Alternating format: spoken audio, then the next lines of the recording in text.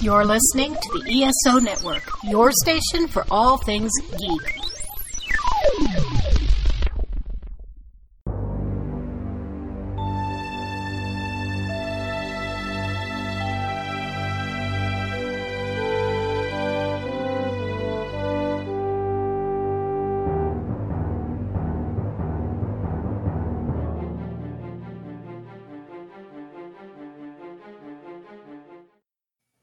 Welcome back to Earth Station Trek, a show where we trek from I don't even remember the whole spiel, the origins of Star Trek from the early days on NBC to this future on Paramount Plus and everywhere in between. Thank you very much. My name is Alan, and it is my privilege to introduce my co-host, Keith Johnson. Bacon, salty and crispy, sweet and delicious. And Veronica Daschel. Hi. And we are joined by a very special guest today, Michael Scott Phillips. How's it going, Michael? Oh, just fine. Welcome, Michael. All right. So nice as you see, Chuck is not with us this week, but we will muddle through. Clearly, I was not prepared to do an intro like I thought I was because I messed it all up, but that's okay. So, Michael, thank you for sitting in with us tonight. We're looking forward to having you chat with us about this week's episode. Yeah, I'm looking forward to it too. I really enjoyed it. So, yeah, we'll see how it goes. Don't lay your hand out too soon, man. So before I could have enjoyed hating it. No, okay. I could have enjoyed hating it. It's possible that I could have enjoyed hating it. So. People do. People do. Okay, so before we get started, Michael, tell us a little bit about your history with Star Trek. When did you start watching Trek? What is your favorite series? How long you've been watching? All that stuff. Gosh, that really dates me. I honestly, I've had debates about this with my brother, which we saw first, the original run of the animated series or the original series in syndication. But It would have been about 74, 75. I'm not really sure. I just remember where I was living when I saw it. And that's kind of how I know when it was. So the first, I'm going to just say the original series, though. Yeah. That's pretty much basically what I'm going to say. Basically the same thing. Yeah. So, and, I guess my favorite series is the original series, really. I mean, I love TNG and I love Strange New Worlds. I have not seen enough of Deep Space Nine and Voyager to really feel like I can say, where they rank in my estimation. I need to catch up on those. Off the show. Get out of here. Bye. No. Yeah, I understand. No, I went through a little anti-Star Trek phase in the 90s for some reason.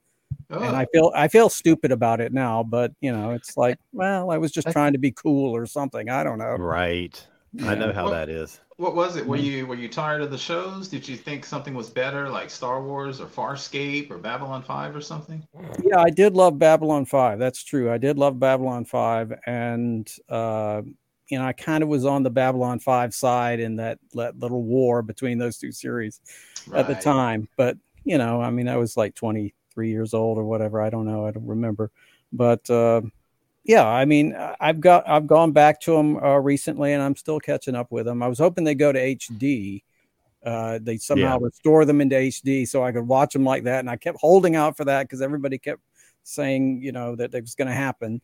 Yeah, and it doesn't look like it's going to happen. So I went ahead and started watching them again. Or watching them for the first time. Excellent. So, yeah. You are an author. You have a new book out. Tell us a little bit about it. Yes, I started writing seriously about 6 years ago, but I really had been writing most of my life. I mean, I've written like newsletters and TV and movie reviews since my college days, which again kind of dates me late 80s. But I didn't really start seriously writing until about 2017. I had been suffering from some disabilities for a while. And it was something I wanted to get into as a way of making money that would where I could kind of work around the problems I was having. So I really started with a novel idea I had in 2017, and I went from there. And I've been writing a space opera novel series. So anybody who's interested in Star Trek is probably going to like them. I like to think they're pretty original, but it's hard to do anything original these days. So there are going to be some things that are going to remind people of Star Trek or whatever. So yeah, I wrote a book on the classic TV series, The Avengers and the New Avengers, which is called Quite Fantastic, The Avengers for Modern Viewers. And it's a pretty popular book in the genre, I'd say. And of course, the sci-fi series, the first novel in the series is called Beyond the Empyrean. And it's about a genetically engineered miner on a planet in the star system of Maya, which is out there in the Pleiades system. And he's living a very oppressed life because of, well, not because of his genetic engineered status, but because this society is just very, very oppressive, very dystopian. And so he's basically trapped in this system where he has to work as a miner in order to earn off the modifications that he's received. But at the same time, the modifications are necessary to do the mining work because it's on a heavy gravity world. So it's sort of a catch-22 situation. You have to get a job, so you have to get modified. So then you have to pay off the modifications, and it takes 10, 20 years, and they never let you off the hook. So, and it's this evil oligarchy that's controlling everything. So it's about his story and how he breaks out of that. And I don't want to spoil too much beyond that.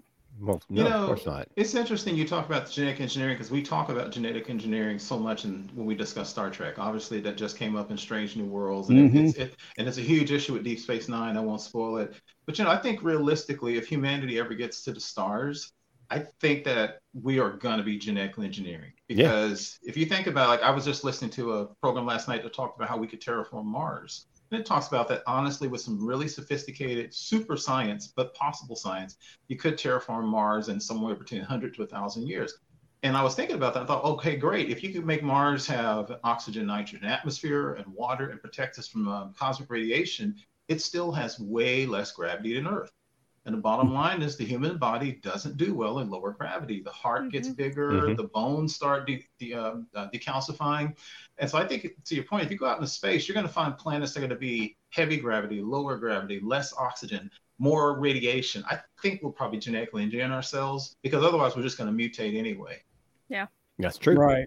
That's true. And I did weave a lot of that into the story because there's a lot of things about the character's appearance that would be different, but it's all design modifications that are allowing him to survive on this planet. Like he has sort of a bronzy, almost sort of orangey colored skin because it's the light of the sun is very blue. And you know how you have glasses with blue blocking lenses on them, for like reading off a screen.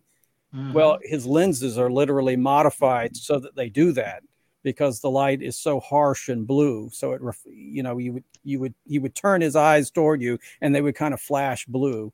And it would look very strange to people. And he also has like tapetum lucidum, like animals do. So he can see in the dark and in a mining environment. So there's a lot of things about him that would look quite strange and would not enable him to pass as an ordinary person. So, I was thinking about a lot of those things. And it was kind of interesting that they decided to include Una in this new series and make her a genetically modified person because, it's some things about her really do remind me of my own character. And including the fact that he has like caretaker genes, which are actually modified immune cells. He's essentially a cyborg, but it's cyborg on the molecular level. His immune cells are the cyborgs. And they race around and they do repairs and he actually, sometimes when he's healing, it glows, there's a light to it. And that very much is something that when Una did that in the show, it reminded me very much of that. So that's hilarious. Clearly. Obviously they read your book. Right. They ripped my idea off. Absolutely. No, I don't mean that. It's just interesting because these ideas are everywhere, and it's very, very hard to find something original. But we try our best. All right. So what's a website that people can go to find more info about the book? michaelscottphillipsauthor.com. It's kind of long, but it's my name, author, AUTHOR.com. Sweet. Not Arthur, author. Right. Author. I figure I should know how to spell that word. Exactly. Well, Keith, do we have Yes. any Trek history? I didn't do any history this week because we were going to talk to Okay. Michael and talk about the show. So Okay. I didn't do any. You're All right. special, Michael. Oh, wow. I'm Nothing honored. happened this week. All right, then at this point, we will take a quick break for those of you who are listening on the podcast, and we will promote a fellow ESO network show, and we'll be right back.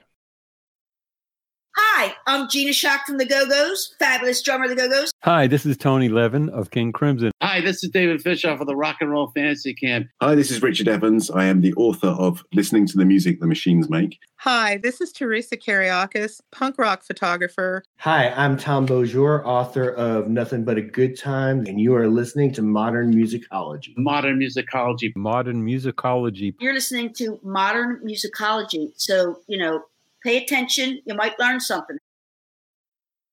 Veronica, do you want to give us a spoiler alert? Yes, I'm moving the microphone away from my face. Nice. It's for those of you who can't see it. Spoilers! Spoilers! Spoilers! Spoilers! Oh my gosh. Right, you remind me of Eddie Murphy doing the thing where he was going, Hercules, Hercules. No. Well, that means that it is time to talk about episode 5 of season 2 of Strange New Worlds, Charades. And that also means that we are now halfway through the season. That's wow. Crazy. Oh, yes. That's Wow, true. that's the point. Yeah, I've all these years and decades, I'm still conditioned. Given when I was raised, because Michael, I got several years on you. I'm still conditioned for 25, 26, 27 episodes or something. I know. So unless it's British, or Netflix. So when you tell me that, like, holy crap, you're right. Halfway over now, we've got a writer's strike and an actor's strike. So, oh boy. Yeah. Right. Okay, so first let's just start with general impressions. What did you think of this episode? It was Good, hilarious. bad, in between, somewhere? I loved Veronica, it so why don't you much. kick? Now you can kick us off. Go. Yeah, I loved Yay. it so much. Okay. It was fun, and all of Spock's reactions to everything with him as a human was hilarious. And I really enjoyed watching Ethan Peck be Spock as a human. It was very enjoyable to watch. Awesome. Michael, what'd you think about it? I felt very similar to Veronica. I really love this episode. I loved Spock Amok last year. That was one of my favorite episodes, and I like this sort of humor. I don't like the sort of I Mud sort of humor, but I do like this kind of slightly sardonic, witty, more subtle humor. And I'll just say this. I mean, whether people like it or not, at least I feel like they're forging new ground. You know what I'm saying? Because, this is, it's a comedy episode, but it's kind of got its own unique take. It's this weird, wacky sort of Vulcan hijinks episode that we get every year. And so I want to see more. I want to see more. I really do. All right, Keith. I am really divided. I laughed and chuckled all the way through it, even though, as I said all the time, y'all know I hate the Kirks on the show, I hate the Pring on the show, and I hate the Chapel Spock thing. But I laughed and had a really good time. And literally the very last scene almost completely ruined the entire episode for me. We'll have to get to that. Oh dear. So it's like I watch it again, and that last scene, because that last scene became the apotheosis of everything I don't like about new Trek writers. And up until then, I was okay. So overall, I like it. It's absolutely an episode I could watch again. It was fun. I'll agree. It was really fun. Okay. I mostly agree with you. I think I had a great time watching it. I thought all the cast was fantastic. And a lot of people, present company included, may have problems with T'Pring and the Kirks and all that stuff. I don't really mind that stuff so much. I don't I'm not so tied to, that I have to not, I don't know, but I didn't mind it. I found a lot of really interesting stuff in it, though, and we'll talk about that in just a second. But first, I want to say that for anybody who's watching live, just drop a comment or a question in the chat bar wherever you're watching, YouTube or Facebook, and let us know what you thought about it. We want to know if you liked it, if you didn't like it, what you liked about it, anything that confused you and you have a question about it, just let us know. All right. So for those of you on the panel who enjoyed it, what were some of the specific points that you really liked? Bacon. I mean, who doesn't love bacon? But okay, but isn't he vegetarian? Yes, he is. I mean, aren't predominantly the Vulcan society is vegan or vegetarian, right? So I thought that, I mean, I liked the bacon thing, but I thought that they would actually say something about that. Like, wait a minute, I did too. Spock, you're vegetarian. I thought they were going to say something about that too, and I guess it's 100% his pure human side, because he was even asking what it was, and actually, yeah, he probably well, I'm not going to say he should get sick. That's humans. Yeah, I thought the same thing, that he really wouldn't be eating bacon, but it was kind of a funny scene though. He did get sick though. He did. Yeah, he did get nauseous. That's true. One thing I did like about it, like I said, the reason I was able to basically kind of put my standard objections on hold and enjoy it is this we've said this before, this cast is very comfortable.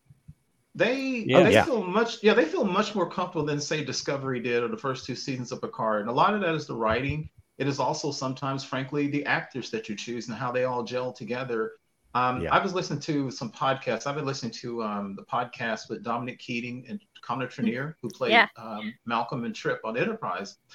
And Jeffrey Combs has been on there, and the Billingsley, who played Dr. Phlox. And I tell you, and I've heard this from this show, Quantum Leap, and NCIS, Scott Bakula. People say that man literally is a prince. They talk about he's such a great person. Mm-hmm. And I think he held Enterprise together as well as it's been held together. I'm saying all this for a reason. I'm hearing the same thing about Anson Mount. They say he kind of holds that show together. He's a nice guy, and he helps the younger people. And you can feel that cast feels at ease. So when they do work together, when they're having dinner in this cabin, or when they're on a mission together, they have an ease with each other that I kind of haven't seen since maybe the way the Deep Space Nine people work together toward the end. But the cast feels like they've been together longer than just a season and a half. And I do like that. Mm-hmm. And they can do serious stuff, and they can do comedy as well. And it works better than a lot of other series. Mm-hmm. Everybody loves Space Daddy. Yep. I mean, what's not to love? Anyway, Veronica, what do you have to say? So I was thinking back to when Ethan Peck was at Dragon Con the year after they had appeared on Discovery. And he was still there on a Monday. So we had gone back and to see him with our Spock puppet, and we have one of our bits is Spock is in retirement, so he has a beard, and we found it really hilarious that Ethan Peck's Spock, when we first met him, had a beard. So we brought our little bearded Spock to meet him, and he was all excited about this, and he was like, "Oh, can I get a picture with him?" And we're like, "Yes." Nice. So he's a really down to earth person too, and he was so excited just to be there. And talk to people. He was really fantastic. And watching this reminded me of interacting with Ethan Peck himself. Okay. That's cool. They all seem like good people, nice people, and they all seem like they truly get along and are happy to be there. And it absolutely comes across on screen. Yeah. I mean, you see that with them, with each other, but at the same time, you see it individually. And like, if you follow any of them on Twitter, they just seem like they really come across like they love what they're doing. Yeah. You know, they're excited about it and they're happy about it, and they enjoy engaging fans who love it as well. And I think that makes so much difference, you know? Yeah. Right. Yeah. That chemistry really comes across on screen. Right. I think so too. All right, so we have dual storylines this week, and they're both about encounters with Vulcan rituals. and Vulcan expectations and Vulcan judgment. So let's talk first about the Spock situation. What did you think, first of all, of a human Spock? He was a lot. I was a little worried at first because it kind of it pinged me with data from Generations. Mm-hmm. Yeah, that's kind of what I felt like they were going for, and that became too much. I love that film, but I felt like that part of it just went on too dang long, and it became tedious. And I was like, please stop. But here, I think they stopped at exactly the right point. Like literally on all his dialogue beats, it's like he would take it up to, just where it's almost too much, and then he'd come back, and then they kept that going, the whole awkward teenage phase going on just long enough until you were about to get tired of it, and then they stopped and they went on to Act 2. So I thought it was pretty close to perfectly handled. Yeah. Okay. Yeah. Nice. I could also see Brent Spiner just like pushing it to that edge and then him wanting to go the 15 steps further. Also the line, what was it? It was the WTF line. Oh, it right. reminded me of Generations where he says, oh, what does he say? Oh, S-H-I-T. I can't remember. Right. Okay. Yeah, that definitely pinged my nostalgia. Right. Yeah, I guess the what the F was attributed to the fact that he was human at that point in time. Yes. Yeah, because I wrote, when he say that, then I thought, well, if he's human, his emotions come into play. I think so. It's funny because the whole point of him being split or reorganized into complete human, it's really ridiculous as a plot. And then I thought, except Kirk was split into two on a transporter in the original series, and B'Elanna Torres was split into a Klingon and a human in Voyager, and on. And Odo became fully human in Deep Space Nine. No spoilers for Hal. So it's not exactly like this hasn't been done before in Star Trek. Right. One thing I did laugh at was when they went into that space warp tunnel, and he gets redone. And when they literally called the people, or they called that race yellow, literally came off like some functionary, like some customer support person that is not helping. Totally. Yeah, because literally over and over, the yellow's like, look, we did what we need to do. No need to call further. Is he dead? Is he alive? He's alive. Okay, bye. It was hilarious. Anybody who's called that. to the point where they're bringing up, you fixed Spock wrong, yes. And they're like, complaints outside the service period are highly irregular. Yes. I thought that was adorable. And Nurse Chapel bringing her best. I need to speak to the manager energy. Yeah, that's true. Yes, that was really my funny. Boyfriend's at stake here. You got to sort this mess out. Right. One of my favorite scenes in the show, and I kind of felt differently about it, but I still loved watching it play out, was the three crew members trying to teach Spock how to be Spock, and they sort of do their own impressions of him. I thought that was hilarious. And he's like, do I really sound like that? And they're all like, yes. Yeah, I agree. This is an episode where, I guess I'm talking to myself, you got to let go of some of the stuff, because everything, like you said, I'm like, for example, I was like, well, Spock wouldn't say what the F. And then I'm like, okay, I know he's human, but they wouldn't have to teach him to be Vulcan because he remembers. But then I was like, okay, that's exactly why I had a little bit of a problem with that scene. Yeah. It's not like he doesn't know who he used to be. Right. But what they had to get him to do was to like not emotionally react to stuff going on around him. Yeah, and I did laugh when his emotions started getting out of hand. Like when he would get the joke, and he was like, he kept really going on, almost like he was drunk, and he'd go, oh, har, har, har, and he was hitting people. Right. And the whole thing with Kirk. The whole thing with Kirk's brother, when he kept that glass and the crumbs on the table, they were ticking him off when he was a Vulcan and he wouldn't say anything. But then toward the end, he's basically like the attack the guy. He's like, I thought that's great. I will say that if Spock, when he was actually Spock, at the beginning of the episode, when he's doing his ship's log, and he is just bothered to the point where he gets up and cleans the cup and the saucer away, and then notices crumbs. That Spock would not have just brushed the crumbs onto the floor. Yeah, that would have bothered him just as much. Right. Yeah, I think he would have said something. But I did think that the stuff with Ethan Peck was funny. I laughed at a lot of the stuff with him. Yeah, I thought that was good. I'm gonna be a slightly contrarian here toward what Michael was saying earlier. This reminded me too much of Spock Amok from last season.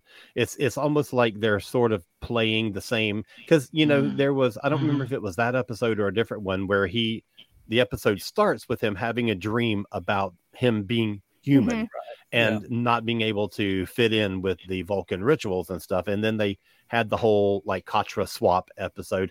And I just felt like maybe this was like, we don't need to do another one of these next year. You know what I mean? It's almost like, okay, we've seen it now. Let's don't repeat it again. And I know that's different from what Michael's reaction to it was, but. Well, if this is about our window into Vulcan society, I mean, there is a place for it. I mean, they have to find some other way to get that done. Some other way. Exactly. Yeah. Mm-hmm. Yeah. I think Vandy Beth said that on the Facebook group as well. Said the same thing as you said, Alan, that it was too much of a callback to the same type of episode from last year. Okay. I also think they're probably not going to do something like this again, because it seems like he and T'Pring are like basically on a break until she calls him to Vulcan in the original series. Is what it seems like is going to happen. Maybe. That seems like a setup, exactly like you were saying, but I'll bet you it won't take that long. I bet you she'll be back later this season, if not just next season. Yeah, I'm a little confused at the whole thing about well, she asked him to marry her, so I guess that's the whole point. So I think they color in the margins of what the original series did, so I guess that's the whole point. Because at first I was thinking, well, wait a minute. It's going to be, I guess, 7 years, something like that, before he goes back, when he basically comes under the blood fever, the Amaka time. But I guess they're setting this up, as you say, to where they're going to have a break. Because, again, in my original series watching, I think the assumption was, but they never said it, which is what the new track, they drive into these plot holes. They never said that he hadn't seen her since they were children, but you assumed that he hadn't seen her since they were children. Yeah. And it's just, but since they never truly said it, and I actually find myself doing weird things now. This is so strange. I keep finding myself looking to see, does Uhura ever see Spock and T'Pring together on the Enterprise? Because in the original series, she literally asked him who T'Pring was. So I keep playing this game and trying to catch them. Oh, I didn't think about that. Yeah, because remember they did the whole Spock parting and never parting and always never parted, never and always touching and touched. And Uhura said, "She's lovely, Mr. Spock. Who is she?" And Spock said, "That is T'Pring, my wife." And everybody in the bridge is like, "Oh, what?" Including Nurse Chapel. But I guess, they're trying to get around that. So I keep looking for stuff like that. Right. It's another thing. It's a personal thing. I don't like T'Pring being used this much. I just don't. That's me. But I like the actress. Yeah. And I guess she's going to have growth, because T'Pring's not nearly as strong and as fierce here as she is in the original series. Yeah. Agreed. Well, she's pissed off later. Oh boy, she's good in that original series. And I have a theory about that. I think I might know where they're going with this. All right, let's lay it on us. Yeah. Well, we can already see that Spock is going through a more emotional phase. I mean, he had that whole thing where these blocks got broken, and he's trying to restore them and that sort of thing. And I guess that's a callback to the Cage, where he like smiles broadly and says "the women" and that sort of thing, and he's sort of more emotional. Right. Yeah. So obviously that's where they're going. So he's more emotional, and that kind of explains how he could have this romance with Nurse Chapel. And then T'Pring finds out about it, and she's really pissed. And she says, "You're being too emotional. You've got to go back to Vulcan and, study and train and become more Vulcan-like so we can get married." Maybe her mother gets really pissed off about it. Who knows? And then he puts all those emotions back in the bottle, and poor Nurse Chapel's just left to pine over him. And that's how you get to where they are in the original series. Yeah. With Spock being much more, closed off, and Nurse Chapel just sort of like, she can't do anything about it. She's kind of trapped in the situation where she has these feelings and they can't be, reciprocated. Yeah. And then, of course, the whole divorce happens with Japring. Well, also, and that's a point, Michael, because I had that same thought, which is, again, going back to the original series, Spock and Chapel act like they barely know each other. And she obviously still loves him, but he's always keeping the distance. But also, in the original series, they said that she actually came on the Enterprise, which I guess has now came back to the Enterprise, because she wanted to go find Dr. Corby, who was her fiance. So sometime between now and the original series episodes, she's got to leave the ship or somehow fall in love with Corby, unless they're going to change that. And I thought that y'all catch that they mentioned Dr. Corby earlier on. Oh, yeah. Yeah. Dr. Corby's 3 laws of whatever archaeology. Right. So that's the guy who's going to become her great love, and then go on.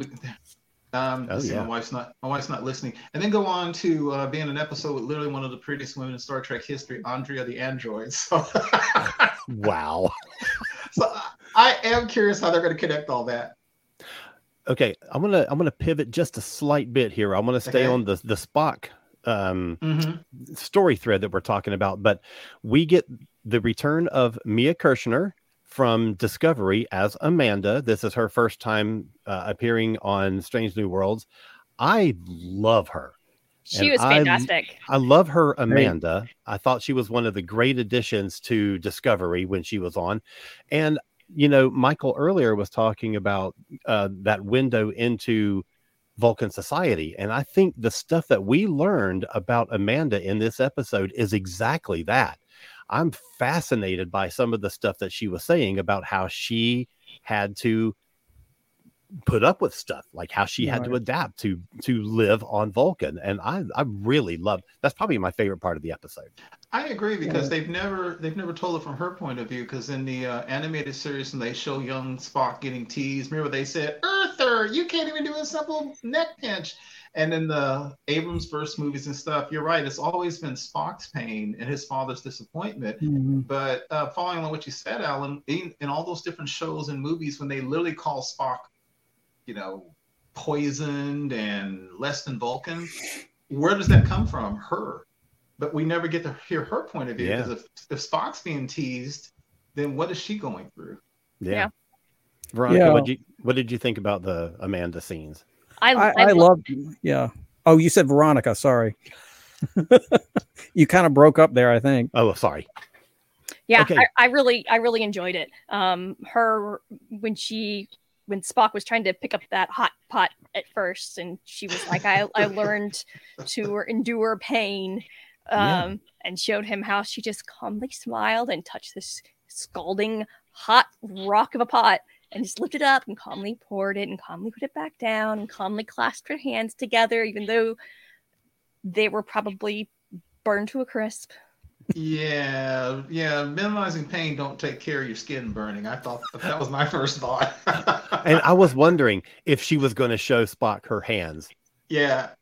She would obviously keep them hidden in the ritual when she's, but I was wondering if she, here's the proof, buddy. This is what I've been hiding all my life. This is the kind of thing I've had to endure. Yeah. So, Michael, what were you going to say about it? Sorry about that. Well, I was going to say much the same thing. It's like a metaphor for her pain. It doesn't make any sense logically. I mean, you have to burn your hands to make tea on Vulcan. I mean, it's kind of silly. It's not very logical. But, but as a metaphor for pain and a metaphor for Amanda's pain, I think it works really well. Yeah. And the pain of being a human and living on Vulcan and having to learn to hide, pains that maybe Vulcans don't have, maybe they don't feel anything, but you do. And you got to hide it just like them. So that's tough. I loved the scene at the end where Spock defended his mother. I thought that was so touching. I wondered if Spock would do that, but can we assume it's because he still was turning back to Vulcan, so he was still kind of emotional? Okay, I was wondering about that. At first I was like, well, Spock wouldn't do that, but then he took his plastic ears off, and he still had human ears, and I was at least grateful that he didn't turn back to Vulcan immediately. Yeah. Because I literally don't know what kind of injection can rewrite half your DNA, but then she got it. She got it from Yellow, so I guess it works. Right. It's one of those magical science things that these Star Trek shows just do. Like time crystals, for God's sake. Yeah. Anyway. Yeah. Michael, you made a good comment about, you said that Spock's humor almost, it threatened to spin out of control. I thought, here we go again. Is there not a movie in history, forget if it's science fiction or not, where you haven't seen the awkward Meet the Parents? And sometimes I wonder if women get upset because the mother-in-law is almost always the one that's like the harridan, and the dad is always cool. And her dad, T'Pring's dad, almost was showing emotion. He's like, man, this movie is good. And she's like, no, it didn't. No, it didn't. Yeah. I thought exactly I like the that. fact that he was like a bit of a henpeck too. You know, he just deferred to whatever she said. You know, because he didn't want to fight. Well, there is a matriarchal, essence to the Vulcan society. So maybe that's a standard. I don't know. That's true. But she definitely was a domineering woman. Yeah. She was imposing. Yeah. Right. I mean, well, T'Pring made it obvious that she was especially difficult because she kept saying she's been so difficult and she's so difficult all the time, and all that sort of thing. So. Right. Which I found very funny because once her mom came on, that reminded me of the T'Pring in the original series. So obviously, eventually she becomes her mom. Oh, yeah, good point.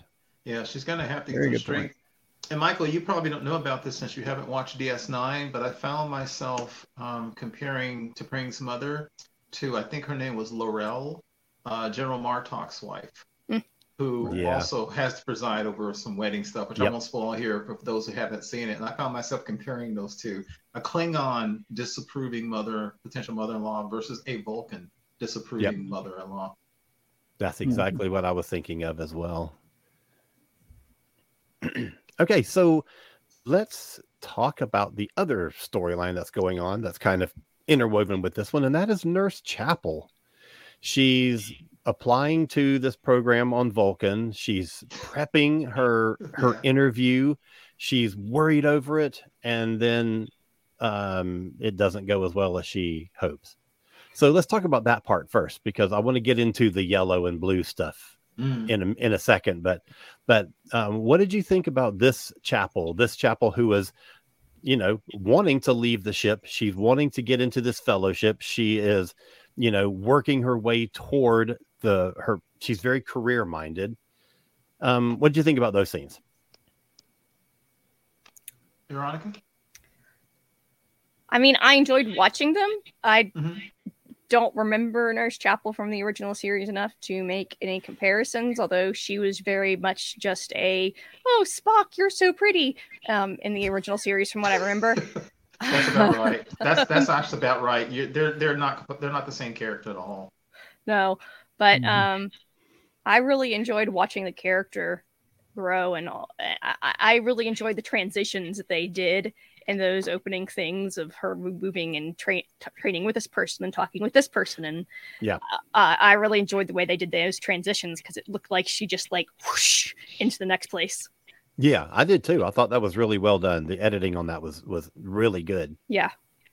I wrote down something about that. I wrote down Chapel might have succeeded in her application if she could have talked to Spock about it and learned more about how to deal with Vulcans, because it was the Vulcan arrogance that, ultimately got her turned down. Yeah. And so she's fighting this thing where she can't talk to him and she's having to stay away from him, or he's staying away from her. And all this weird stuff is going on. And so she's fighting this battle on her own, and she could have maybe used his help. Right. At least to have a better idea of what to expect from the interview. Right. I agree with that. Keith, what reminds me of? I agree. I thought it was funny. And I wrote down in my notes, so Vulcans have young little snots too, because that dude, he looked like he was barely out of grad school. So he came off like this little punk, and he was, super arrogant. He was he's literally one of those that was, you can see him going, yeah, she ain't going to make this. I mean, before she even applied, basically, when they saw the application, a human, nah, that ain't happening. So he was such a snot. And I remember in Enterprise, one thing I love about the series Enterprise is they show the Vulcans and the Andorians, who are a passionate warrior race, and the Tellarites, who pretty much live to insult. and Archer, who hated Vulcans pretty much at the start of the series. And I got to tell you, sometimes when you look at Vulcans, you can see why so many people kind of can't stand them. Yeah. Because they are arrogant, even at best. At best, they're just arrogant. They get on your nerves. At least with a Klingon, you can go have a drink with them if they don't kill you. And if you get into a fight and you survive, they love you. They're your buddy. But Vulcans, my gosh. Whew. And also, to Pring's mom, I mean, I wrote down racist as F. I mean, she was like really, yeah. So that's not typical Vulcan. That's kind of especially arrogant even for a Vulcan. Yeah. So. Yeah. I thought so too. And I thought it was funny, but I kind of sort of thought that whole ceremony, I think that felt a little obvious and heavy-handed to me personally. The whole ceremony where you tell people about themselves, that felt like that's something they wrote just so she could basically say, Spock, you suck because your mom sucks. Because, I mean, I did laugh, but I thought, well, I don't know if Vulcans would really have something like that. But it was fine. I thought it was an interesting concept, at least, whether it actually made sense or not, or was expected or not. I thought it was an interesting scene, but the reason they wrote it though is not for her to say those things. It was to test Spock. It was to see him just about to explode, but he keeps it in. Yeah, that was so good. I thought Ethan was great in those scenes. Yeah, and I love the look when Spock revealed that he'd been human the whole time. The look that, again, even though I complained about her on the show, I love the look T'Pring gave him. And when you saw that look, you knew, like, oh boy, there's a conversation coming, because she's looking at him. And then she kept looking at Nurse Chapel and him. It's like, hey, we need to have a conversation. The other thing that's interesting is that when Spock is going through the steps of the ritual, and T'Pring would sort of like, turn to the side, and she would say, no, don't overdo this because it's got to be right. She is trying to control him exactly the way her mother controls her father. She is not letting Spock do his own thing. She is laying her expectations onto him, just like her mother. Yep. And I think she thinks she's helping him, because she also made a point. She said, have I not told you that I don't mind you being half human? So I think she's trying to help him. I agree. But it's an interesting parallel. Yeah. Yeah. What do you think? But ultimately, I think she was right. I mean, she was right to be upset with him, because, I mean, that's something you share in a relationship. And they had that whole body swap in Spock Amok. So she, she was in on that. And I kind of remember when she arrived, I was like, is he going to tell her? Should he tell her? Yeah, he should have told her. And he really should have. I mean, it might have even been more interesting if he had. I mean, that certainly was his plan.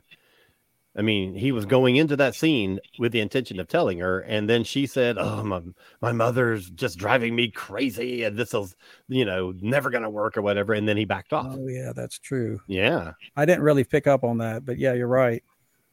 That scared him off. Right. Okay.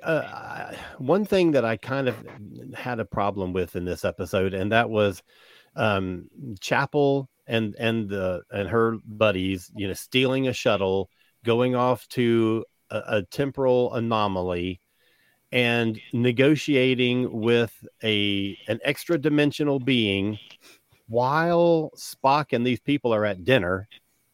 Like they're at dinner, and how long did it take to get to this anomaly? How long did it take to, talk Yellow into helping them? How long did it take to get back? How did the injection even work? I mean, how does Yellow prepare an injection? I mean, it just, it was, you don't need it for the story. They're trying to tell an emotional story of, Spock and Chapel, but so you don't need it for the actual narrative that's on screen, but it still just drove me bonkers. Yeah, my thing with, and I hate to use the term new Trek, because everybody uses new Trek as a pejorative. I don't mean it that way. But one of the feelings I have with a lot of the new Trek shows, and it goes to some of the Abrams influence, based on what you said, Alan, is I still feel that they're not always as good of writers as the old Trek people. And I think sometimes they don't understand subtlety. Sometimes show don't tell. So I agree with you, because it was cool if she had gone or whatever, But then Yellow was like, why is this? Oh, because we're friends. Oh, tell him you love him. It went on just a little long to me. And I was kind of thinking, show, don't tell. You don't need to hammer it home. And sometimes the new track people, to me, they hammer home stuff just a little too much when I think they should pull back. So I felt the same way as you did about that scene. One line of writing, they could have said something and should have said something like, wow, we were in there for 2 days and it came out and it's only like 30 minutes because they went through another space and time. Yeah. Mike, what'd you think? Because you like the show a lot more, I think. I liked it. I think you really liked it. Yeah, I did. I liked that part of it. Okay, I do agree that there are some time anomalies there, and it was kind of a callback to the first season of Deep Space Nine with the tunnel, with the, the wormhole, with the sort of ethereal aliens that are beyond time, and that kind of. I just watched that season, so I was kind of aware of that when I was watching it as well. But they come across as very pedantic, sort of Megara-like aliens, flitting around, sparkling, and all that stuff.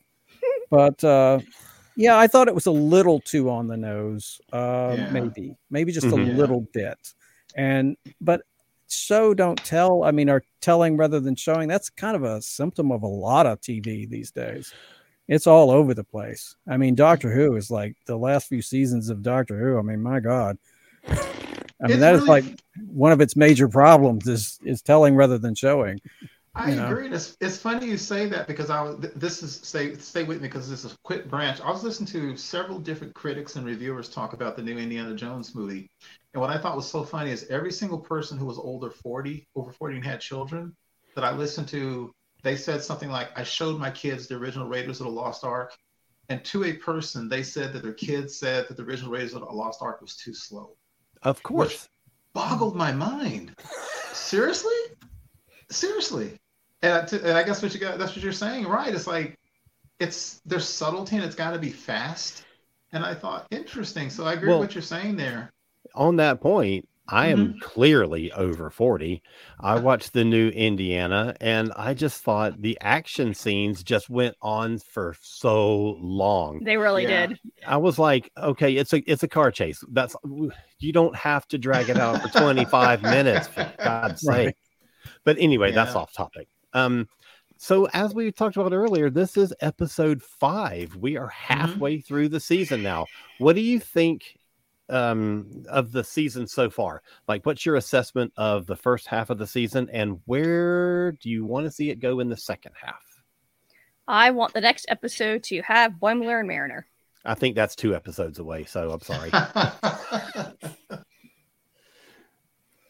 I'd like to see a lot more Una and Uhura at this point. Yeah, definitely. And as for the season so far, I feel like it's pretty strong. I think it's almost as strong as the first half of the first season. I'm not really sure where I put it because I didn't really like Tomorrow and Tomorrow and Tomorrow, which is a stupid title, by the way. I've just got to get that out there. It's a stupid title. Well, I'm sorry. I know it comes from the same Shakespeare quote as All Our Yesterdays, but it makes no sense. It's not even about tomorrows. It's about yesterdays. Right. To the past, not the future. And it's not 3 tomorrows. It's 2 yesterdays. And it's just by itself, it makes no sense. And they're like, oh, see what we did. We used the same thing as the quote, the Shakespeare quote from All Our Yesterdays. Isn't it great? And I'm like, no, it's not. It's dumb. That's Mike, I am loving it because I don't have to say anything here. And I just don't care about nostalgic callbacks. Yeah. I just don't. I'm just like, please just give me Strange New Worlds. Just take the characters you've already got and go forward. And that's why I'm an advocate for this episode, because it feels there's no way to not tread old ground. I mean, it's almost impossible at this stage, but it feels kind of like it's a unique thing to Strange New Worlds, this Vulcan hijinks thing. Yeah. And so that's why I'm kind of an advocate for it. So, but I got off track, but the first half was good, but there were a couple of mediocre episodes and there's been 3 good ones. That's the short answer. Interesting. So far, the plots that I really don't like, which includes La'an being Kanduni and Singh's descendant, his name being used, T'Pring being shown too much. Even when I don't like those plots, I like the acting Yeah. And I like the shows. And so as much as I complain about them, it is strong, you know, and I do like that. You know, it's not like I sit there and go, God, I hate the plot and they can't act. So it's still enjoyable. And to your question, Alan, where I'd like to see it go, I'd really like to see them go somewhere in deep space and discover another civilization that we could get something going on with, like 8472 with Voyager or something like, or the Dominion. I really, y'all know how I really don't want to. I don't want the show to end with this freaking Gorn War coming. I'd rather see something else, but I really would like to see something a little more deeply dramatic now, especially when I think Pike's going to be back more. Yeah. I'd forgotten about the Gorn War. Well, I don't know. They kept babbling about, oh God, what we're going to do? We might fight the Gorn. So we don't know if that's coming or not, but I'd rather see something else than that. I hope maybe that just never comes up again. Well, that's got to be that. That's got to be the season finale. Boo. I mean, it's got to be, and it's going to be a two-parter. So next week, I forget the title of next week. The one after that should be the Boimler and what's her name episode, Mariner. Because we know that it was one that was directed by Frakes, and so far as we know, that's the only one that Frakes' name is attached to. So it's got to be that one. And then we have 2 episodes left. So that I think that last two-parter is going to be the Gorn War, which means, are we not going to get only 9 episodes? Does that mean we're not going to get Angel and Cybok this season? That depresses me because I hope they do. Yeah, I might be missing something in my count, but they're the thing that I'm most excited to see. Yeah, that's interesting, and I hadn't really had to even think. Yeah, me too. I've forgotten about him. That's a good thing. I had a real quick question. This whole phenomenon that they were exploring, they said it was it was in the Vulcan sector. Why hadn't the Vulcans examined it before now?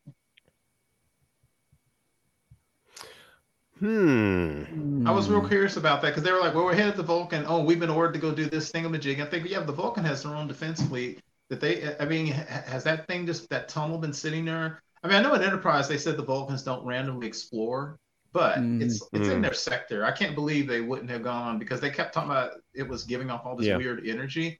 And I kept thinking the Vulcans should have explored that by now. Well, that's a good point, Keith. Yeah, that may be a flaw. Yeah. And one other quick last thought I had was, and I actually wrote this, Sarek sucks. The deal is, at the end of the day, he chose to marry and mate with a human woman. Right. And then he spends his entire life disapproving of his half-human son. And I think he might even be worse than Worf, who wasn't all that happy with Alexander, who didn't want to be a warrior. And he's such a kind of a coward. He doesn't even show up for this whole wedding thing because they're like, well, he's still mad at Spock and they're not speaking. Like, dude, that is as emotional as a human. And you want to, Vulcans want to say they're better than us. He's basically pouting about his son. And that kind of sucks. Yeah.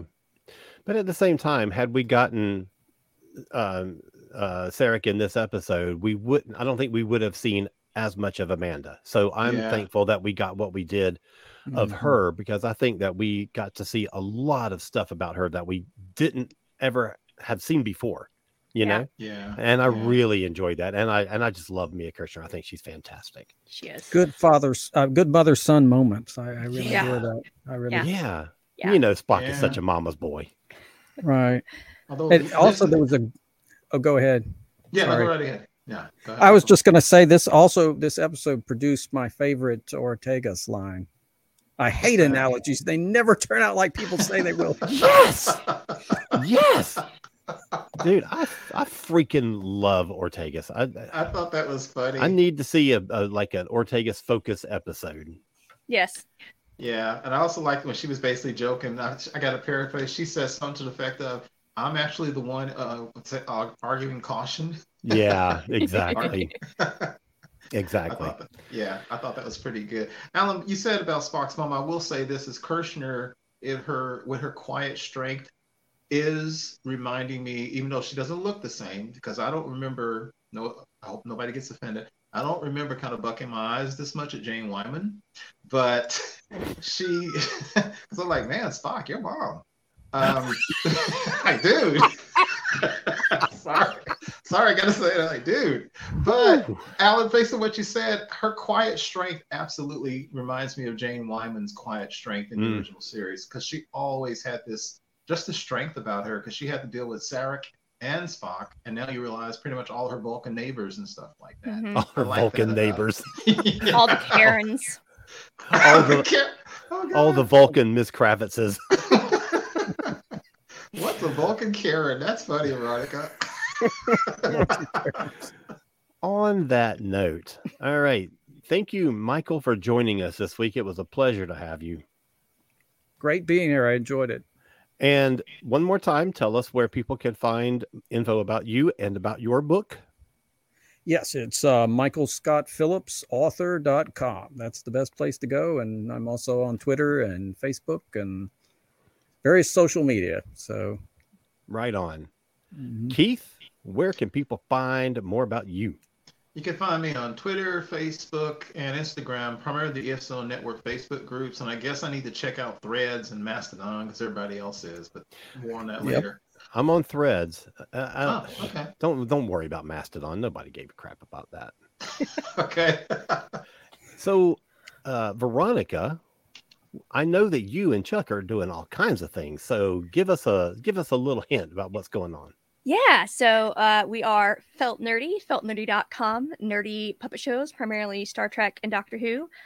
We have an adult show coming up if you're in the Atlanta area on July 22nd. It's the Sinful Variety Show at the Red Light Cafe. And then we have several shows coming up at Dragon Con, specific times TBA. So keep an eye on our Facebook page. Feltnerdy.com takes you there. And then we also have another podcast, Monkeying Around, a podcast about the monkeys. Any good guests on that show recently? Yeah. We had a fun interview with a longtime fan and talked to her about growing up in the fan community from the time of newsletters to being introduced to message boards and Facebook groups, and just her realizing how many fans there are out there. Yeah. Excellent. And you can find more of my crazy nonsense at cosmiccreative.com, KOZMIC creative.com. I've got some books that I've written, a few books that I've published from other authors, and my other podcast, which includes Modern Musicology. And we've had some really good interviews lately. Tommy Stinson, who is best known from his time in The Replacements. He was also in Soul Asylum. He was also in Guns N' Roses, and he's got a solo album out now that we talked to him a lot about, and we've been getting some great feedback from that episode. And we got a couple of other things coming up, so check out Modern Musicology. Most of us, well, half of us will be back next Thursday because I won't be here. So maybe, Michael, you can join us again. I don't know. But the show will be back next Thursday evening at 8 p.m. Eastern to talk about episode 6 of Strange New World Season 2. Until then, keep trekking. Have a great week. And Veronica, close us out. This podcast is logical. That might be overstating the matter. All right, everybody, take care and keep trekking on. Later. This has been a broadcast of the ESO Network. Be part of the crew and help support our shows by donating to our ESO Patreon or by shopping at the TeePublic store, which can all be found at www.esonetwork.com. The ESO Network, your station for all things geek.